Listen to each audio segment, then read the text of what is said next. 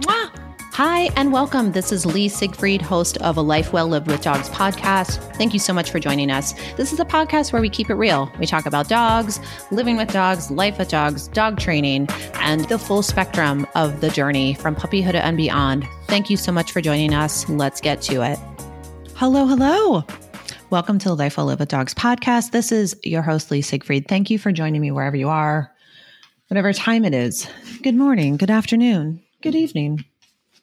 Good grocery shopping, good driving around, good whatever you're doing, good walking with your dog, good hiking. It's 2023. How about that?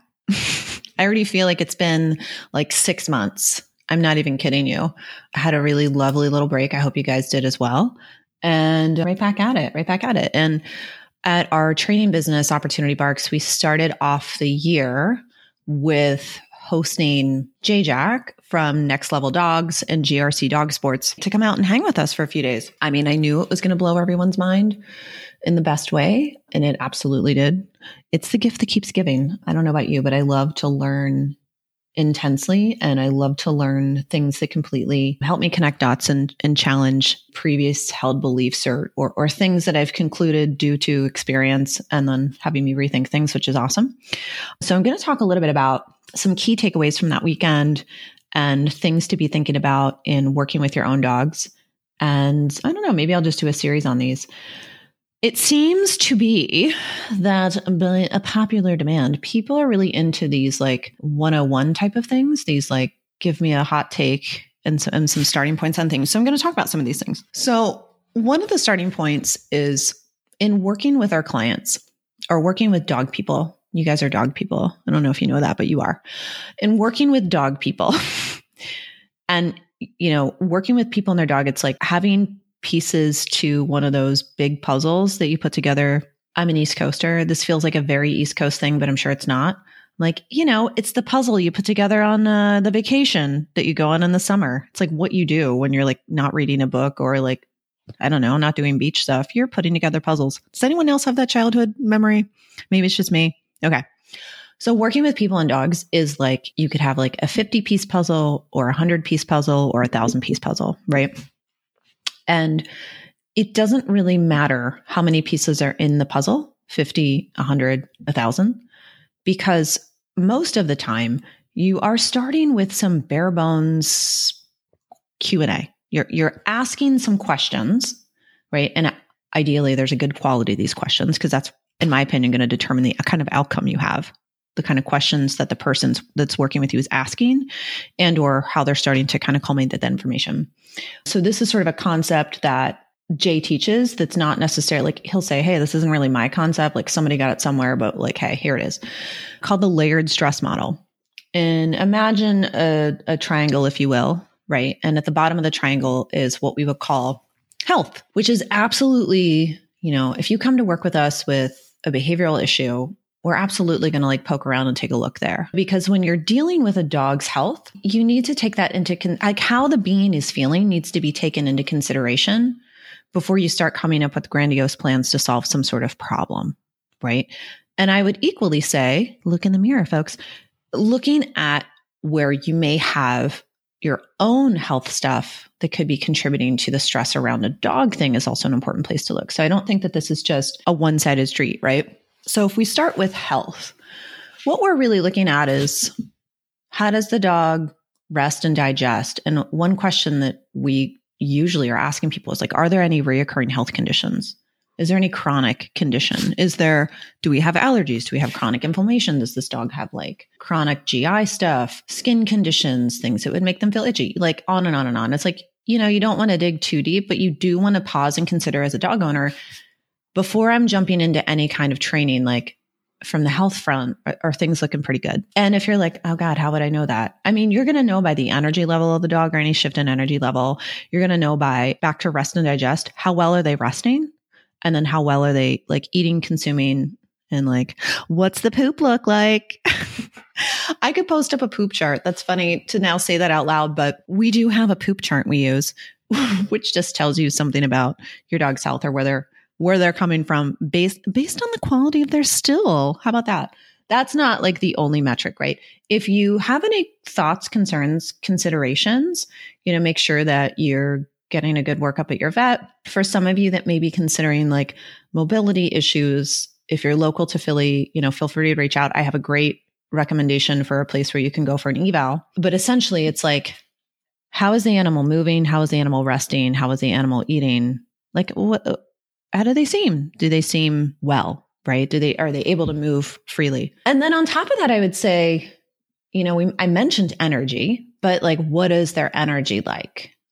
And then are you contributing to that in the sense of moving beyond health? Let's move into sort of like the next realm. And we're going to call it enrichment or biological fulfillment. When you start moving up the triangle, you're now looking at, okay, the health seems stable. There's no big agitators.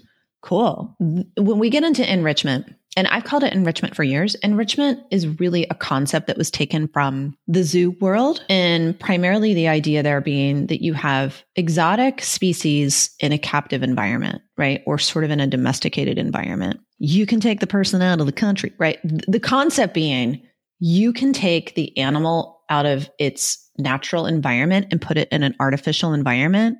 However, you cannot cease to give that animal opportunities to practice species-specific behaviors, right? You can't take the rhino out of the Sahara Plains of Africa and go, yeah, okay, have fun in that cement enclosure. Like, you have to give that rhino opportunities to have social interaction, opportunities to move the way a rhino moves, opportunities to, I don't know what rhinos do. Do they gore things? Do they rub up against things? Do they like dig? Like, I don't know what rhinos do. But enrichment in the zoo is a much more common thought. And a lot of my mentors worked with exotic species. So this was like at the forefront of their learning, because when they began to work with companions and pets, they kind of brought that into their work. And it made a lot of sense to me, right? Providing enrichment means you're meeting the biological needs of the animal to the degree to which you can, which does what? Well, it offsets stress. If you offset stress or lower stress, you're also going to have an animal that is like a lot cooler about a lot of things, right? Not easily frustrated, maybe not aggressing, is sort of satiated or satisfied in some ways. Now, let's be honest, like there are some animals where they're woefully under enriched, even when people are making an attempt. And I would say that the thing about enrichment or biological fulfillment is that I think that there's this idea with our dogs that biological fulfillment is distinct and different from what I'll call busy work. So in our view, right, of our pet dogs, enriching them can look like giving them things to chew on, bones, antlers. In my house, it's yak chews, real beef bones, buffalo horns. These are just like 24/7. My dog has access to this stuff. It's just like laying around my house. And if anyone has stepped on a bone, I feel you. Boy, bare feet on a bone, it hurts.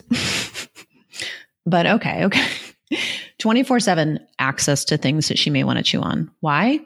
I want to be able to meet her biological need to chew and offset the thought that she might think that chewing on the corner of a wall or my table legs or the chair rungs is a good idea, right? I want to kind of give her plenty of options, right?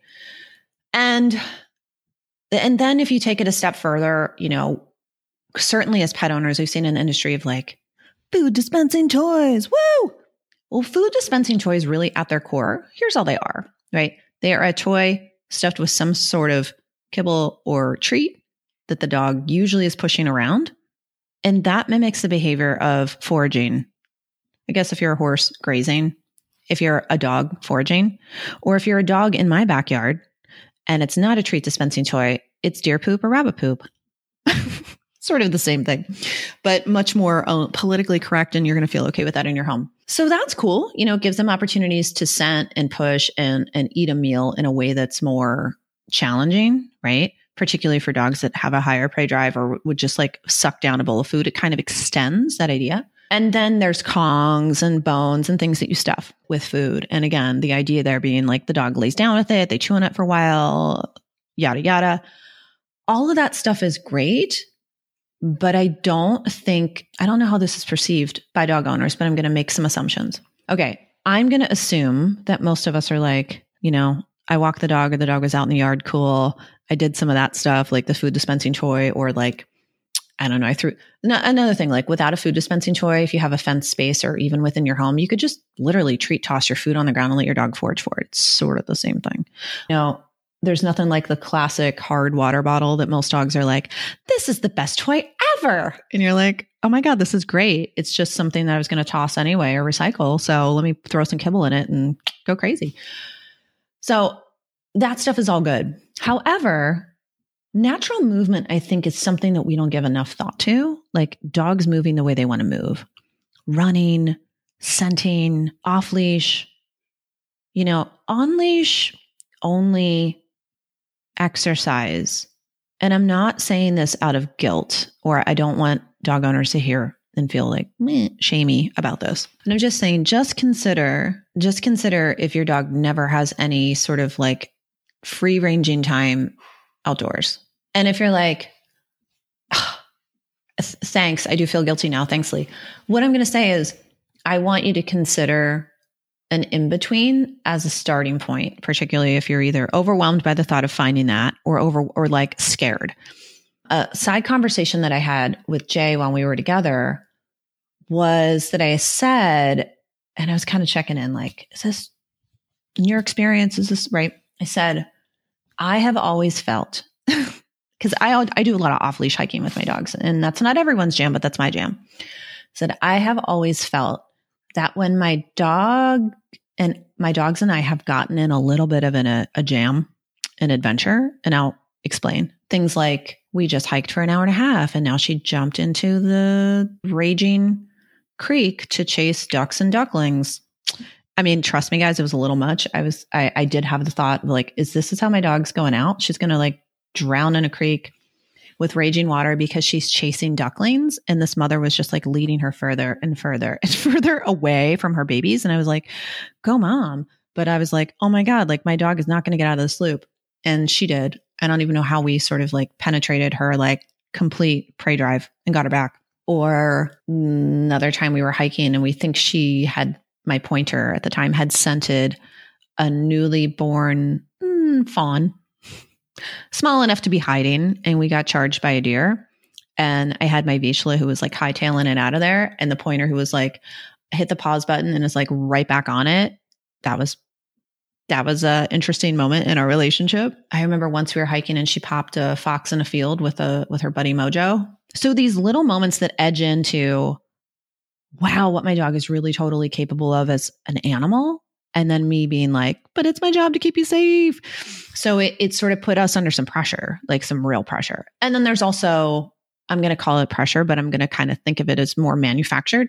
It's like me taking her to like the farmer's market and her like keeping it together and being like, yeah, there's a lot going on here, but like, you got it for me. Like I had to be her like wayfinder and also the one to advocate for her and keep her safe and help her make decisions about that space. Like, look, she's completely capable of making decisions, but we can't always put our dogs in being like, whatever, bro, help you out. Like, you're good. We're everything. Like, no, like part of my job as her protector, guardian, owner, pet parent, whatever you want to call me, is to be the one, to be like her North Star to help her out when she needs help. So I had that thought and Jay was like, absolutely. Like that. Yeah. And then I was like, but like, look, a lot of people are never going to experience that, right? Like there are a lot of you that might be like, well, the sound of off-leash hiking sounds amazing, but I'm actually super confronted by that idea or that being possible or my dog not running to Alabama, right? So the good news is that kind of thing can be manufactured. And then you can confidence build and you can sort of dip into getting as adventurous as you want to get. I mean, I would encourage you guys to get adventurous because like when you really see what you and your dog are capable of as a team, it's a beautiful thing. But if you never know or experience that, actually that makes me a little like, I guess I really want people to experience that. Anywho, the point being that natural movement is, I think, very critical to a dog being fulfilled and happy and balanced and fill in any word that is like enriched, right? It's like the dog's good because the dog's good, right? Like the dog's good because they're getting what they need on a daily basis. So if it feels intimidating to consider like off leash, I want to just say that you can do some training that is up close and personal, say on a 6-foot leash, and then transition to longer leashes outdoors. So there are long lines and long leashes that can bridge that gap for many of you, which allows your dog some ability to scent and sniff and start to kind of play around with natural movement. And then while you may be building a recall, calling your dog back to you and getting comfortable with that and building that up.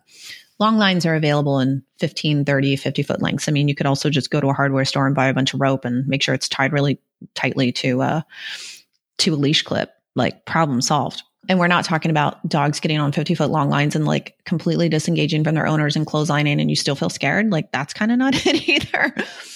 Nothing like a dog plunging to the end of a 50-foot leash and like doing a backflip. That's not what we're talking about, but just encouraging you guys that could be a good foray into investigating that. So if you're living in a very urban environment, encouraging you to go to parks and using a long line and getting solid.